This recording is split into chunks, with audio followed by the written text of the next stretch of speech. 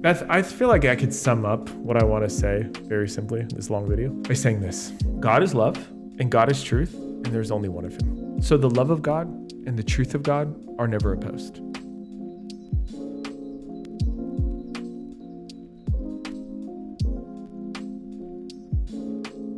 Hey friends, Jenna Gizar here. I am the founder of a Catholic women's ministry called Blessed Is She, and I'm so glad that you stumbled upon this video. If you've been here before, welcome back. If not, great to see you. This video was born out of a little burning fire inside of my heart. As some of you know, I have struggled with doubt for the majority of my adult life. I've struggled all the way from atheism to not knowing which Christian religion is the true Christian religion, all the way to not understanding sacraments or not understanding the saints or not understanding biblical foundation for the Catholic Church. If you are like me and have ever struggled with any of those questions, it can feel isolating. It can feel like you're alone and you're not sure who to turn to for all of the answers to all of the questions that seem to keep on coming. And even when one question is answered and you can finally cling to some truth, it's like the shifting sands of foundation can sometimes be rocked and another question comes along that you don't know the answer to. If you've ever been in that position, my heart goes out to you. I know that struggle is real and it's hard. For so much of my journey of being a Catholic woman, I have so often relied on faith and relied on believing for today. The Lord has been so patient with me through that entire journey, through that process. I'm so grateful to him for never leaving, despite my wayward ways, despite my questioning that can make me go into such a dark place at times. He's always been there. He's always been the light that's guiding me deeper and deeper into his embrace, into deeper and deeper relationship and intimacy with him. So I want you to know I'm praying for you. You're not alone. The Lord is with you. There are others who have had questions. The church has the answers for us. The Catholic Church has been the place that the Lord has continued to point me to. The Lord has given me really beautiful relationships that have helped me so much on this journey.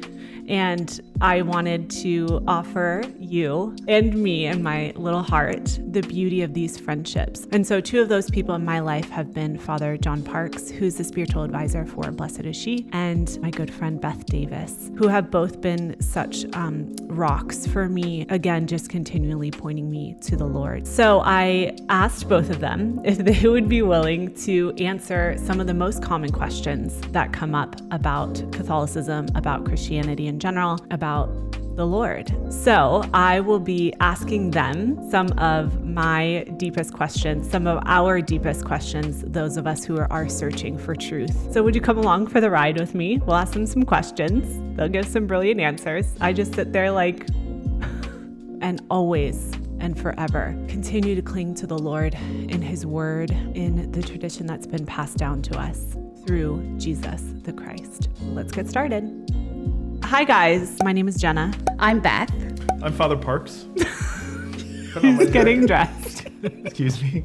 In this video, we're obviously going to be attacking ideas, but not people. God commands us to love God with our whole minds. So that's really important. He says the greatest commandment, part of the greatest commandment, of course. So anyway, that's what we want to do is really also clarify things. There's a famous quote by Bishop Sheen. He said there are not 100 people in America who dislike the Catholic Church, but there are thousands upon thousands who hate what they believe the Catholic Church to be. So we just want to make sure that if you're going to dislike Catholics or leave the Catholic Church, that you have an understanding of what you left. So anytime we just feel there was not clarity, we just want to say, well, here's actually what the church teaches. Yes. Love that. I'm excited. So oftentimes I've had this inclination in me to just tell everyone, your religion is fine. You're this kind of Christian. That's totally fine. We're all free to practice whatever we want to believe in. And if you're not hurting what I'm believing, then that's fine. So aren't all Christian religions essentially the same? Aren't all Christian denominations ultimately pointing to Jesus Christ? And isn't that enough? So from a Catholic perspective, I think an easy way for me to think about it is 4 questions. Does God exist? Yes or no? Was Jesus the Son of God or not? Yes or no? Did Jesus found a church or not? Yes or no? And did Jesus found many churches or one church? And I would answer yes, yes, yes, one. I think my ultimate question is, does truth exist? Really, what we're getting out to, does truth exist? Because from the very beginning, we've always had this problem. If you read like Galatians chapter 3, Paul is like screaming at these people. Like, are you so stupid? Like, who bewitched you? Like, if I or an angel from heaven to preach you a different gospel, may they be anathema, which means thrown out, right? Yeah. Like, he's like, I taught you the gospel, and now he calls them Judaizers, are coming in. They're now saying you have to be circumcised before you can become a Christian. No, right? So my point is that this is not new. People sincerely trying to follow Jesus and then getting into real like debates about like, how do we do that? What does that mean? And in Paul's mind, he's not like, yeah, one is good as the other, you know? You got the Judaizers. No, he's like, I taught you the truth. It's the truth. And it's the truth. So you should follow it. If truth exists, then one can't be equally as good as another, you know? As you were speaking, I was thinking about John 14:6. I am the way, the truth, and the life. Not, I'm one of many truths, and you could find life here or somewhere else, right? It's very definitive. And that's why he was killed. Yeah. Jesus was killed for making definitive claims about himself, that he was acting and speaking in the very person of Yahweh. Like the creator God of Israel, I'm acting and speaking in the very person of him, which was crazy. Like, what right and what authority do you have to do that? So I'm not saying that there's not difficulty in finding the truth sometimes, or that being called to love God with our whole minds takes work. Like it's not easy all the time. But the question is it worth even the journey? Is there actually truth, you know? Some things are true, some things are false, and yeah. The other thing I would say is, if only God had foreseen this problem, and in his great wisdom, not only given us a Bible, but given us like an authoritative way to interpret it. When our founders founded our country, like they wrote the Constitution, but they knew that even though like they try to write in the plainest English possible, they would need a Supreme Court to be like the arbiter and the interpretive lens for it. Like they knew they just couldn't like distribute it to everyone. Like everyone read the Constitution, just follow what it says, because well, literacy wasn't high enough, which is true now and true in the ancient world, but also because people can argue over the meanings of words. So if only God was as smart as the founders of our country and given us like an authoritative interpreter of the word. And he has. Yeah. Which is one of the reasons why I love being Catholic. Yeah. Is we have the magisterium. We have this gift given to us where like the Holy Father, he's in rare cases what's called ex cathedra, or like when all the bishops of the world come together in an ecumenical council, they can speak authoritatively on the interpretation of scriptures. I'm sure a lot of people are familiar with Bishop Barron's great analogy of the magisterium, the teaching authority of the church. Magister is the Latin word for teacher. Is that it's like an umpire of a baseball game. That, you know, when there's a play at the plate, was he safe? Was he out? If there's not somebody to say he was safe or is out, the game would quickly devolve into like bickering and arguing, and then the game would stop. So it doesn't like prevent us from encountering Jesus, from reading the word. I think sometimes people interpret it that way, right? Like, oh, Catholics believe in the Pope and he like reads the Bible for them or something. You know what I mean? Yeah. So like, I'm Protestant, I get to read the Bible. When you're Catholic, you don't get to read the Bible. Like the bishop just tells you what it says. It's like, no, we have the freedom to read the Bible. Yeah. And then when we come to confusing stuff, we know where to turn to settle the debate.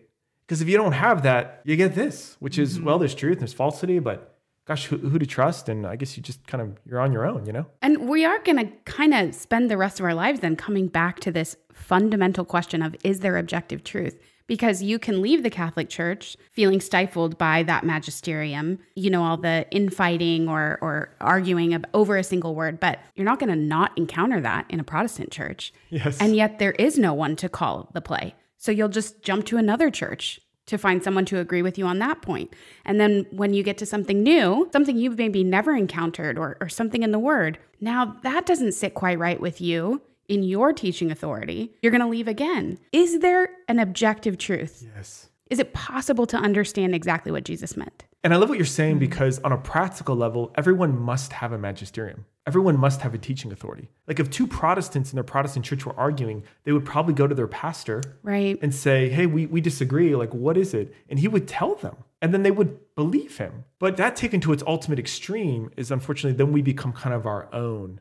Like, well, I disagree with that pastor, so I'm leaving that church to go to this other church. And now I'm going to see what they say. And if they don't agree with me, then I'm going to go to this other church. But really what I'm saying is that what I think the scripture means is the truth. I'm the interpreter of the word. And again, my favorite author, G.K. Chesterton, I could quote him all day. He said, a Catholic has come to the incredible realization that somebody knows more than they do. Jesus has given us the gift of the magisterium so that when we have difficulty, we know what the word says. You know, the Second Vatican Council says the magisterium is the first servant of the word. So in other words, the Pope is not there to like create truth. He's there to serve truth and transmit truth. so that we today in 2020 can still hear the living voice of Jesus, and we're not just left with, well, a lot of people believe this and a lot of people believe that, and at the end of the day, you just got to kind of decide what you think Jesus meant. Father, I remember being at a conference and hearing a speaker use this like turn of phrase that I found so interesting. He called it democracy of the dead. It's G.K. Chesterton. Is it really? What does that mean? It's how we define tradition. You let the dead have a vote. So in other words, when you look in the past, like the reason why we're still reading like the Iliad and the Odyssey, or our ancestors thought these were great books, so they preserved them. So we're letting like even the dead have a vote, so to speak, because we're saying, well, if they thought this was worth preserving and handing on, there must be something to it. So it's a great corrective to a lot of modern people. We can be progressive. And by that, I mean what's been called chronological snobbery. What is newer is better. If it's newer, it's better. Yeah. So, this textbook came out last year. This one came out 5 years ago. This one's better. Well, how do you know it's better? Because it's newer. Oh, well, there you go. But there's a helpful corrective, which is tradition, which is, well, no, let's let the people before us were not dumb. They were not stupid. What did they think? Is there something we can learn from the past? Yeah. And sometimes there can be this kind of modern feeling like we're just objectively smarter than everyone in the past, and they did terrible things, and we're just becoming increasingly more enlightened. I do think people believe that. Oh, certainly. Yeah. And you would think the 20th century, like a couple world wars would have disabused them of that notion that like maybe things aren't always getting better. Maybe we're not always just evolving to something better. But alas, Yeah. we still believe it. But the saints, why do we turn to them? Aren't they just dead people? Why are we asking dead people to pray for us? Why would I turn to saints? Why do I have to turn to saints? Which we don't, right? But why would we do that when I can just talk to the Lord? Why do I need these other people? I sort of feel kind of in the same vein of the democracy of the dead that I look at these people who they've walked this journey of faith. They've like persevered through their life, through incredible hardship. And I'm inspired by that. So I want to like look to them and see how they did it, not as a substitute for God. And I guess that's not so much about intercession, but just even like the gift of the saints, right? That we kind of include them in our experience of faith. One of the ways that I feel is helpful to think about the saints is, I don't know if you've ever seen those old time movies where there's like an operator. This one phones where like you pull the thing off and like, Yeah. And then they call and they say, operator, I'd like to speak to like so-and-so. And then they have like that mainframe, and then they like unplug it and then replug it in. If the saints are those like little holes, the whole mainframe is Jesus. In other words, it's only because of Jesus, because he's the vine, we have access to all the branches. It's through within in Jesus that we have connection to what we call the church triumphant, the saints in heaven. When Jesus appears at the transfiguration, Moses and Elijah appear and they're alive. Yeah. And they're talking to him. And Jesus says, I'm not God of the dead, but God of the living. And there are lots of people on earth that I want to meet to ask them about their faith because I'm just inspired by it. And if that's true of those who are still on earth, then how much more those in heaven who are interceding for us? It says in the book of Revelation that there are those holding bowls of incense, which are the prayers of the holy people of God. And so if that's true, then how much more we would not want to have to know them, to be inspired by their faith. So it's only because of Jesus that we can have access to the saints. So set us straight. We can talk to Jesus and we can ask saints to pray for us? Like those two things aren't in conflict, right? Of course. Right. And it's the same way that I can ask you to pray for me. And nobody would think that like I'm asking you to get in the way of the one mediation of Jesus. It's because you and I are baptized members of the body of Christ. Because we have a connection in, through, and with Jesus, we can pray for each other. So we can all be like small m mediators and the capital M mediator of Jesus. Okay, tell me about the sacraments. What, why, where, how? So sacraments are not like man-made. They're the works of God. The Catechism says they're like the masterworks of the Holy Spirit. And the reason why we believe in the sacraments is because of the incarnation of Jesus. So who is Jesus? Well, the God that we could not see becomes visible in Jesus. The God we could not touch becomes tangible in the person of Jesus. So the sacraments are like physical stuff that God then takes and infuses supernatural power through them. So God is using something physical to infuse something supernatural. Well, why would we believe God can do that? Because he did that when he took flesh and dwelt among us. The God of the universe that we cannot see now took flesh and dwelt among us. Does that make sense? Yes. So the sacraments sort of extend the incarnational principle through time and history, that we can still have a physical encounter with Jesus today through the sacraments. The sacraments are essential Absolutely. to us because they are Christ becoming manifest to us Yes. in our circumstances, in our time. They are really at the center of our faith. So the question is where does the initiative come from? Like, was it our idea and we're like reaching out to God through the sacraments? Or were they his idea And he's reaching out to us, just like through the incarnation. And now we have a physical encounter with him through the sacraments. Well, I think about my time working in a parish, right? And I did a lot of sacrament preparation. And I heard a lot of people come in, lifelong Catholics. The sacraments happen at a certain age because they're almost a rite of passage. Can you speak to that a little bit? Yes, that's a really common misconception, which is that the sacraments are things that we earn. Like when I got a driver's license, I had to, take a test, and then I had my permit, and I did that for a while. And then I was good enough to get my license. Yeah. Do you know what I mean? Yeah. And I think we think sometimes of the sacraments of that way. But if you think about it, we baptize babies and they don't do anything. So that sort of accents this reality that we think they're free, gratuitous gifts given to us by God. The other thing is, if you think about the gospel, when Jesus heals people, he does it in these strange ways. Like he could heal people any way he wants. And there's this guy who's, born blind. Jesus takes mud and makes it with spittle. Then he wipes it on his eyes. Then tells him to go walk and wash in the pool of Siloam. And then he does that and then he can see. Here's the question. Who healed that man of the blindness? Was it the mud or the water or Jesus? And the answer we would say, well, it was Jesus, but he used the instrumentality of the mud and the water to do it. Wow. So when water touches a baby's head, there's nothing like the water itself that's doing it, but God is using the water, and through this instrument, he's then bringing about, the forgiveness of sins, becoming a child of God, a member of the church, receiving the Holy Spirit, all those things. Why does God do that? For the same reason why you don't talk to infants about their 401ks. Aquinas says you communicate people according to the mode of the receiver. Okay. So if I said, we're going to communicate with this guy, and you said, well, I'm going to talk to him. And I said, oh, he's deaf. And you're like, oh, then I would do sign language. I'm like, oh, he's blind. You're like, okay. Then I'd use Braille or physically touch, In other words, I would communicate according to the mode of the receiver. Well, we're not souls or spirits floating around. We have bodies. We're embodied souls. And God is communicating with us in a way that we can receive. That's why he uses the sacraments. We receive divine life through physical stuff. That's cool. Beautiful. The word took flesh and dwelt among us. Yeah. One other thing the Catechism says, I get excited. It says, Jesus Christ, the Word made flesh, is the author of all the sacraments. It's just extending the incarnation in time and space. The Eucharist. This is a hot topic. Can't wait to hear your answers. Father Parks and Beth, tell me about the Eucharist. The Eucharist! The reason why we believe that the bread and the wine become the body, blood, soul, and divinity of Jesus is because of 4 words. Because Jesus said so. That's it. Why would you believe something that he said? Oh, because we believe he's the Son of God. Why would you believe he's the Son of God? Because he rose from the dead. That's the reason.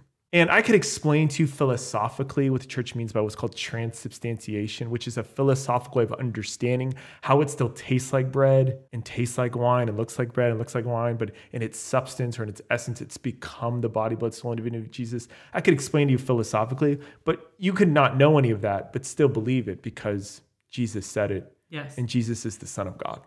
So if he said it and I believed it, then that settles it. Come on. If he said it, we believe it. What's that from? It's a Maverick City song. Oh. I'm like, they're singing about the Eucharist. They don't even know. I mean, just read John 6. I mean, it's shocking how many times he says it over and over and over again. And he gets kind of carnal in his language about we must gnaw on my flesh and blood. I mean, it's a deal breaker, right? Mm-hmm. John chapter 6, verse 6, many left and returned to their former way of life. It's like a deal breaker for Jesus. And he doesn't stop them. No, it's just a symbol. I'm just speaking in metaphors. Turns to his own followers. And then I love this. Peter doesn't say oh yeah, this makes perfect sense to us. He says, where else shall we go? For you alone hold the words of eternal life. It's almost like he's saying, I don't exactly know how you're going to do this, but you said you can do it. So you're going to do it.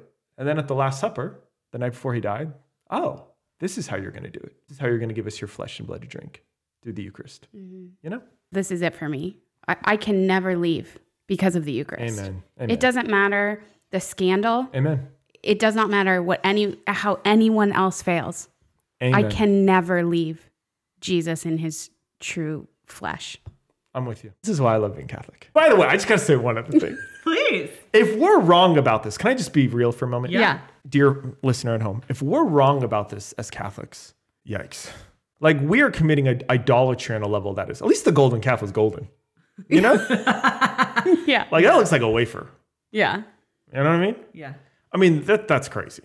But if we're right about this, and I'm saying because Jesus said so, because by the way, the early church, they all believe this. Mm-hmm. 2nd, 3rd, 4th, 5th century, they didn't believe it was just a symbol. They believe it became the body, blood, soul, and divinity. So if Christians are wrong about this, we've been wrong about this from the very beginning. But if we're right about this, it's just astonishing how intimate that God wants to become one flesh with us through the Eucharist. I mean, that is. And then we understand why marriage is an icon or image or a sign of Christ's love for his church, because a bride and a groom become one flesh through sexual union, and we become one flesh through God through the Eucharist. I mean, that's just like astonishing. It's all there in Ephesians 5. By the way, in the Old Testament, the manna that fell from heaven, do you remember what it tasted like? Bread? It tasted like honey. Bread. Oh. And Jesus says in John 6, your ancestors ate the bread in the desert and they died. But whoever eats of this bread will live forever. And if they tasted it and tasted like honey, what would that remind them of? The promised land was a land flowing with milk and honey. The Eucharist is a foretaste of heaven. He says, if you want eternal life, eat my flesh, drink my blood. This is the only place you can do that.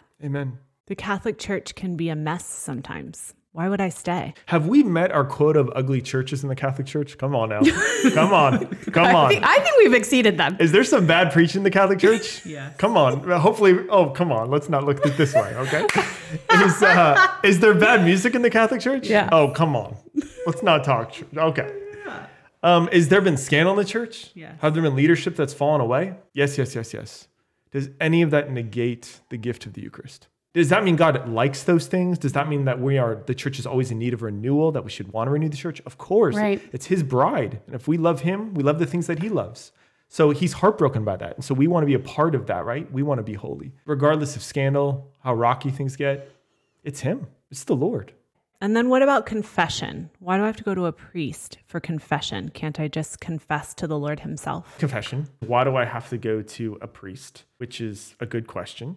The reason why we believe that we should go to a priest is because of Jesus. I know that we just keep coming back to that, but it's actually true. It's actually everything. It's everything. Yeah. He sets the standard for everything. So in light of that, Jesus, of course, rises from the dead. He goes into the locked room, the disciples. He says, peace be with you. He shows them his wounds. He says, peace be with you. As the Father has sent me, so I send you. And when he had said this, he breathed on them and said to them, receive the Holy Spirit. Whose sins you forgive are forgiven, and whose sins you retain are retained. Now, if you were to read this scripture and you're not used to the story, I think one thing would probably jump out, which is that he breathed on them, which just seems weird. Receive the Holy Spirit. Take it easy, Jesus. Ever since the resurrection, kind of a close talker, hasn't he been? Anyway, it seems kind of strange. I'm going to talk about a word in Greek, which is pneuma, which means breath, wind, or spirit. So when he says he breathed on them, and he had just said, receive the Holy Spirit. So he's giving them his very own spirit. To do what? To do what he did. One of the things Jesus did is he forgave sins. So he says, whose sins you forgive are forgiven, and whose sins you retain are retained. How will they know whether to forgive the sin or retain the sin? Retains me, not forgive, unless they hear the sin. So this is the scriptural foundation for the confession of sins. A person might say, well, I want to go straight to God. And a Catholic would say, by going to the priest, I am going to God. And that's very confusing, isn't it? Yeah. So, but no, that's like a physical person. I'm going straight to God. But you know what we're back to? The incarnational principle. Yes. Jesus, the Word made flesh, is the author of all the sacraments. When the man with the paralytic, he heard a human voice say, your sins are forgiven. And everyone yelled, blasphemy, right? That you might know that the Son of Man has forgiveness, has the power to forgive sins. Stand, pick up your mat and walk. And then, of course, he does it. You and I in 2020 are at no less of a disadvantage than the paralytic. He heard a human voice say, your sins are forgiven. He didn't sit by his bedside and hope and imagine like an invisible voice said it. He heard a human voice. And the three of us, when we go to confession and a priest says, I absolve you of your sins in the Father and Holy Spirit, we get to hear a human voice. Through that something human, divine power is transmitted and our sins are forgiven. Wow. Here's just a quote by St. Augustine. He said, those who are baptized by Judas were baptized by Christ. So the reason why I say that is just getting back to the principle. It's the work of God. It's God's work. It's not ours. We didn't think of it. I've heard, just from other Protestant friends, not only maybe this question of why do I confess to a priest when I can confess to God, but also I've heard, well, in scripture, I think it's James 5 maybe, confess your sins to one another. Yes. So you could just confess your sins to anybody and you can hear a human voice, right? That's a great point. So in this scripture that we just read, he's talking to the apostles. So the modern day apostles are the bishops. Those who share in their ministry are priests. So they were set apart to do this special role in the church. Now, the mode of confession has changed. In the early church, you could only go to confession once, and it had to be done publicly. I'm so grateful that I live in 2020. I love indoor plumbing, and I love private confession. Yeah. Love those two things.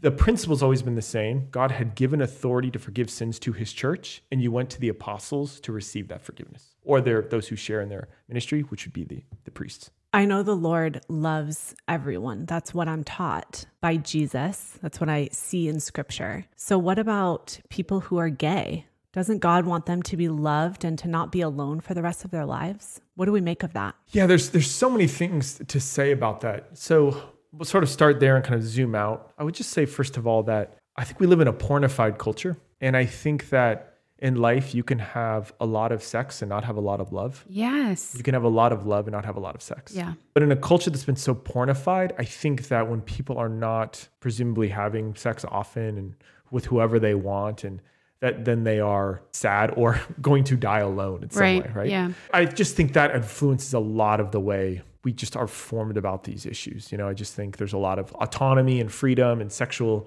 ethics, do whatever you want. And any sort of like implication that that's probably not good or bad, it immediately turns into like people slut shaming or whatever, just these, don't tell me what to do with my body, right? Of course, all those things are being told because God wants us to have authentic joy, and there's no authentic joy without chastity. But the reason why we call people to conversion is because of Jesus, because he says the kingdom of heaven is at hand. That's amazing. You're here, Jesus. The kingdom of God embodied in word and deed. What's the response? Repent and believe in the gospel. What's repentance? Turn away from my sin and I turn towards the gospel. And so when the church calls people to conversion, it's the same Jesus. It's the same love. Yeah. So when people are like, well, everyone should be welcomed at church, Jesus would welcome them. Amen. That's true. Right. But then when they get to church, everyone is welcomed on Christ's terms. It's all about Jesus. And Jesus believes that sin is really bad. It's like really bad. It's not like, oh, I'm just sort of like developing and growing. If that's all sin is, then when you look at a crucifix, if that's just me developing and growing, I killed the Son of God. Whoa, maybe it's worse than I thought. If a man were an oncologist and he was removing a cancerous tumor from a patient, and let's just say for the sake of the story, the patient is his wife, how much of that cancer does he want to get out of her body? 100%.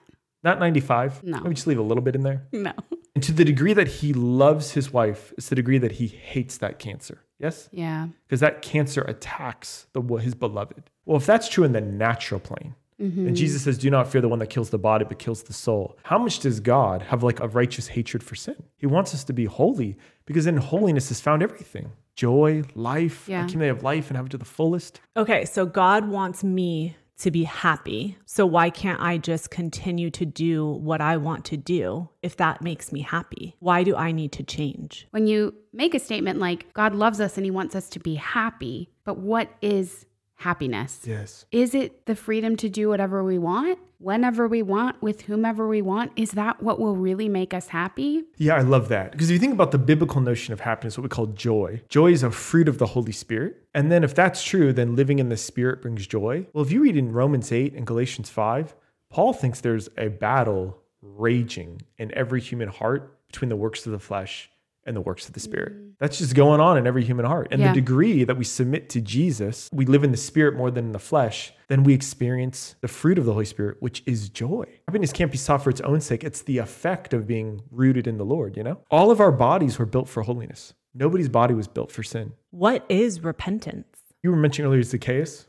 Yeah. Could you mention that again? Yeah. So when Jesus encounters him, right, he welcomes him, he calls him out of the crowd, like shows him special favor, invites him in, comes into his home. You're reading and you're feeling that acceptance and that love coming forth from Jesus for Zacchaeus personally. And Jesus doesn't even call him to repentance with words in that particular account. And yet still, Zacchaeus' response to just the person of Jesus is to repent. He spends time with Jesus and he realizes that he's done wrong in his life and he now wants to become like Jesus. He wants to become the man that Jesus sees him as and created him to be. And so he offers to repay anyone who he defrauded. He wants to turn his life around. So there's this like natural response of repentance without any formal like catechesis, just experiencing, encountering the person of Jesus. You want to change. So if you truly encounter the Lord, it's not antithetical to love to have to change. It's a part of love that you want to change. Yes. It's essential to love that you change. It's been said pithily, like God loves you just the way you are, too much to keep you that way. Or like a father chastises the son who he loves. Yes. He wants him to be better. And I love the Zacchaeus example because if you remember after Zacchaeus says that, I will give like a fourfold restitution to anyone ever wrong. It's only after that Jesus says, today salvation has come to this house. Wow. Yeah. And the way that we know that we've encountered Jesus is we have a conversion. So if I've encountered Jesus and nothing about my life has changed, I really have to ask myself, did I really encounter Jesus? Yeah. When I encounter the Lord, the thing he wants me to give up is my sin. That's not easy, but it's certainly worth it. And it's the call to conversion. When I think about that reality, like that God hates sin, just like a husband would hate cancer in his wife's body. It's like, whoa. And the cross says he really hates it. It's his judgment on sin. That's how ugly it is. Wow. That's how dark it is. That's how destructive it is. That's what it does. Yeah. I think some other Christian faiths or religions are wrong. Why can't I discern what I believe to be true? Churches are wrong. They can be wrong. And at the end of the day, when I think a church is wrong, I got to believe what is right. Another way of thinking about that is you're the Pope of your own church. Yeah. And you're the magisterium. And you decide. You get to critique. And does everyone live up to my standard of what it means to follow Jesus? The Chesterton quote, a Catholic is somebody who believes that somebody knows more than they do. I don't critique Jesus and the church. It critiques me. Yeah. I didn't make it. It's making me. It's not obedient to me. I'm obedient to it, right? That's like the first step of religion is there is a God and you're not it. And I know that seems from the outside kind of very humble. The three great monotheistic religions of the world, Islam, Judaism, and Christianity, all believe in objective truth. They believe that they have like a definitive revelation from God. Yeah. So you're disagreeing with all of those people, Truth, it's real. I feel like I could sum up what I want to say very simply in this long video by saying this. God is love and God is truth. And there's only one of him. So the love of God and the truth of God are never opposed. So when we hear the truth of the gospel, sometimes it's like, whoa, can we live that way? It starts with good news, right? Yeah, yeah. What God has done for us. Then in the response to repent, is it worth giving up my sin out of love for him? That's kind of the light beginning to kind of challenge me, the truth, but the warmth of his love is still drawing me. I don't like the structure of religion, the rigidity of religion. Why can't I just have a personal relationship with Jesus? I just have to say, I'm just a little tired of this sort of trite caricature that religion is always opposed to like relationship and love. Yeah. So religion is structure and just intense structure, and God is far away and you have to like shoot some ladders. And then there's just Jesus just like hanging out with tax collectors and sinners. It would be like somebody saying, I don't want to get married because married is like, there's just so much structure. I just want to like love people. I want to love another person intimately. I don't feel like I need the structure of marriage to like marriage. I mean, people do say that, Father. Yeah, but marriage is the means by which you have deep intimacy. Marriage is like putting it all on the line. Yes. Like I'm just tired of the structure of like having kids together and living in the same house and having a date night and all this. Like, no, marriage is the thing that protects the intimacy between you and your spouse. You know what I mean? When God calls us to join his church, his body, Jesus didn't teach anybody to my Father. He taught us the Our Father. We have brothers and sisters. And salvation is not merely an individual act. It's a corporate act. Corpus is the Latin word for body. We're meant to be a member of the body of Christ. So God wants us all to join his worldwide family, which is the church. Can there at times be like too much institutional structure? Yes. Has Pope Francis talked about that and wanted like less structure because he feels sometimes it gets in the way of people just growing as a disciple? Yeah. So that's like a discernment. But the fact that there's supposed to be no structure, we're people. We need to have a system of some sort to love God. Well, and to your point about religion not being opposed to relationship, I would actually say that weekly commitment of receiving the Eucharist is actually just an expression of the relationship. Yes. Right? If I truly believe that's Jesus's body, blood, soul, and divinity, and I love him and I want to follow him with my life, I want to radically be formed to his character, to his standard, why wouldn't I go and receive? It's not an obligation. If a husband's like, I just want to be married to you, I don't want to go to date night every Thursday. The way you express your love for me is you go on date night. I just think, can't I believe what I want and you believe what you want and we just coexist? At the end of the day, we are going to be in conflict. If everybody is right, we're going to find different religions, expressions, beliefs that do not agree. So it will be impossible to coexist. Right? If I believe murder is okay and I want to come and murder you and you believe murder is not okay and you want to live, like those beliefs are in conflict. I think the fundamental problem is moral relativism. So like one truth is as good as another truth. And if that's what you believe like fundamentally, like you can say like, well, it's all about going to heaven and if you really believe you're going, but if you don't believe anything I'm saying, I think you're amazing too and I think you're going to go too, then your theology can never make sense because you basically believe that it doesn't really matter what people believe. One truth is really as good as another. That's really saying there is no truth and you can't build anything on that. That's not a solid foundation. So that's the problem. Jesus becomes not like the Lord. He's like silly putty that we can just remake into anything. It's like, well, that's what I think Jesus is. Any closing thoughts, guys? Yeah, I mean, I'll just say that to say that any Christian religion, because we disagree about fundamental things, can babies be baptized or not? Should they be? Does the Eucharist become the body and blood of Jesus? Can you lose your salvation or not? How many sacraments are there? So on and so forth. Since we disagree about all of those things, to say that then one church is as good as another, even though we have differences about fundamental teachings, what you're really saying is truth does not really matter. And once you say that, to me, the whole show is up. It is pointless to argue, because the whole point of like arguing and debating and dialoguing is to come to the truth. I think the good news is that baptism is an indelible mark on our soul. Amen? So anytime someone leaves, should say, stops practicing their faith, the Lord never abandons them. They're marked as his for all eternity. So I believe the grace of the sacrament of baptism will continue to draw any soul who has wandered away from the church back to himself, back to his body. Amen. Okay, so you've answered a lot of questions. What do I do with the rest of these questions that have already arisen, have already come up, or maybe will arise in the future? Where do I take this? Two things. I just always want to make sure that people know the gospel, that they really know the heart of what it means to be Catholic. That's so super important. I've just met a lot of Catholics who don't know the gospel. And then the other thing is having questions is a good thing. We're Catholics. Yeah. It's a thinking person's religion. It's such a gift to have a religion that totally affirms the gift of reason and science and all of those things. So my only thing would be, please go to good sources. Yes. And that would be like the catechism, or the scriptures, or legitimate Catholic websites like Catholic.com, or, just going to good websites. So it's just very frustrating when people accuse us of things that we don't believe when we wrote them all down. We're not like a secret society. Like, we wrote down everything we believe in something called the Catechism. It's like $9.